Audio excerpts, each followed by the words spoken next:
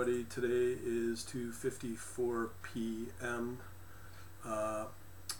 It is today January 22nd.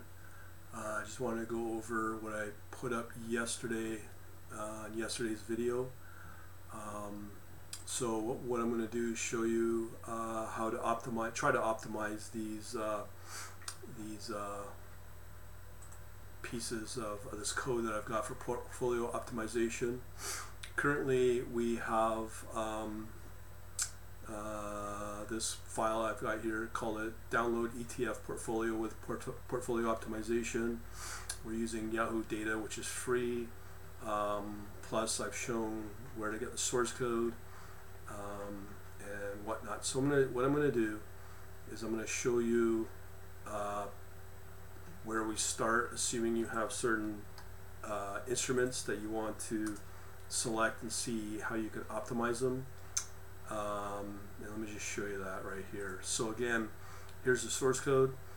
So we got all these assets here. I introduced those yesterday: copper, sugar, gold. These are ETFs. Wheat, soybean. I can't remember that one. That's China, DAX, Europe, Japanese yen, oil, Swedish against the US, Denmark against the US, pound, British pound against the New Zealand, and also platinum. So let me just introduce you how we do this. So first thing, I run those with the usual optimization. I've got a detailed video of that, so I'll whiz through that. The video, or let me just see. Let me just see here. Yeah, so it's this video here, post on my quant-labs.net working Python demo of interactive brokers for algo trading bot. So in here we've got a video, plus this is where you can get the source code tutorial and all that right here. Hopefully I'll help you out. Alright, so let's go back to the source code here. So as I said, we're going to run this locally. Okay, so this is with about 13 assets, as I showed you. So hold on here. Okay, let's see here. Okay, let me just save that and rerun it.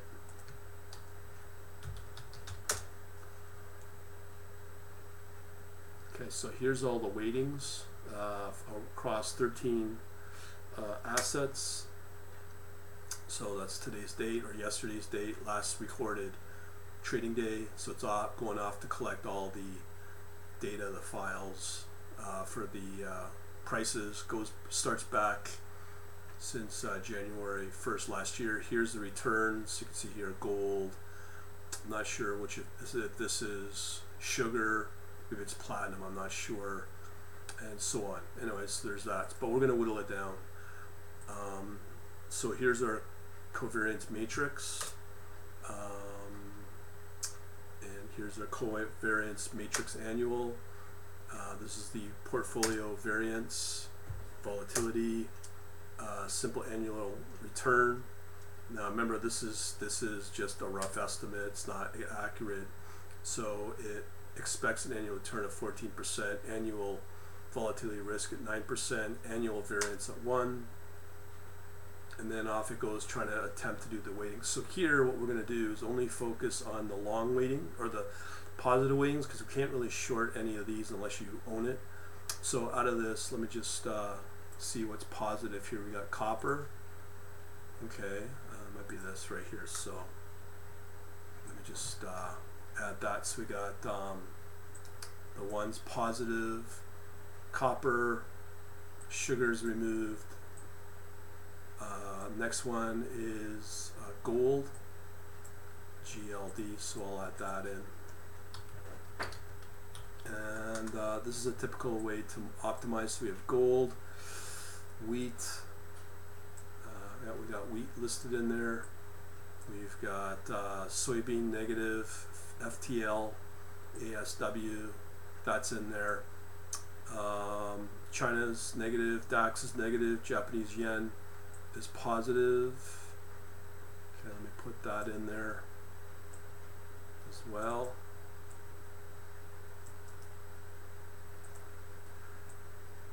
And all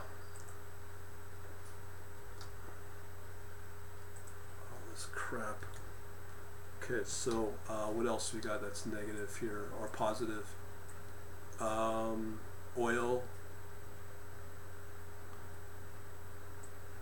Okay, so we have oil we could put in. Oil. What else we got here? Sweden, negative. DKK's been taken out. That one's been taken out. Platinum's been taken out. So these are the only positive ones right here. So what I'll do is I'll rerun it. So let me just finish off this. So see, we have various Sharpe ratios for different types of optimization. Here's our portfolio, efficient portfolio, and so on. So again, it's all in that source code in that tutorial video. Next, and that's it. Okay, so let's rerun it. And now we have a new set of instruments. We had a positive with a previous scan, and so it's going to rerun it.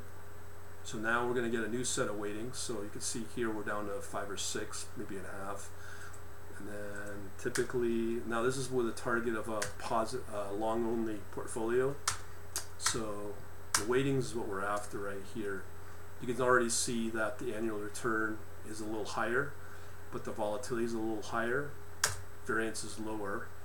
So here you can see we have copper pulling in a negative. So let me just get rid of these. So we have copper negative. We have gold, which is negative, so I'll take that out. The FTL, this one's negative. I think that's Europe. Okay, continuing along, we have positive Swedish, and the Japanese yen's negative. Okay, so I'll just take that out. So now we're now down to 3 assets. So this should increase it. So as you can see here, if we have a Sharpe ratio of 2.6 or an annual return of 88%, I mean that's way off obviously, but let's just focus on the Sharpe ratio 1 or 2 point, or let me just, so yeah, it looks like our Sharpe ratio would be 2.6.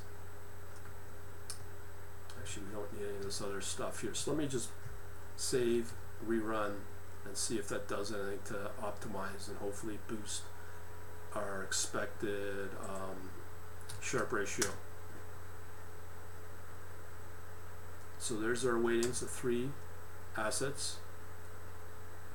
Okay, so you can see here oil's clearly the winner here. Swedish kroner and wheat. So this might not be a bad, I mean, very little performance, but that's a very decent performing portfolio. So there's our matrix. There's our covariance matrix. There's our variance. It's only 2% portfolio variance, or sorry, that's volatility, which is pretty high actually, but not what to do about it.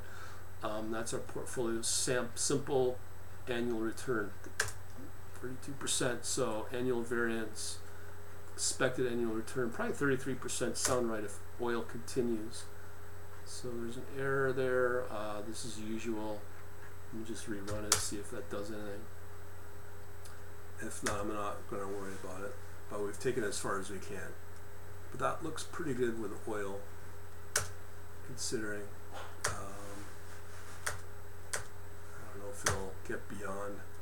Sometimes it does. No index. So that's all. Whatever. All right. So we'll leave it at that. This is one way of optimizing it, because there's a whole framework you can mess around with. Leave it at that. Thanks for watching. I'm not sure if this is really useful for anybody, but that's what I'm intending to do. Over and out.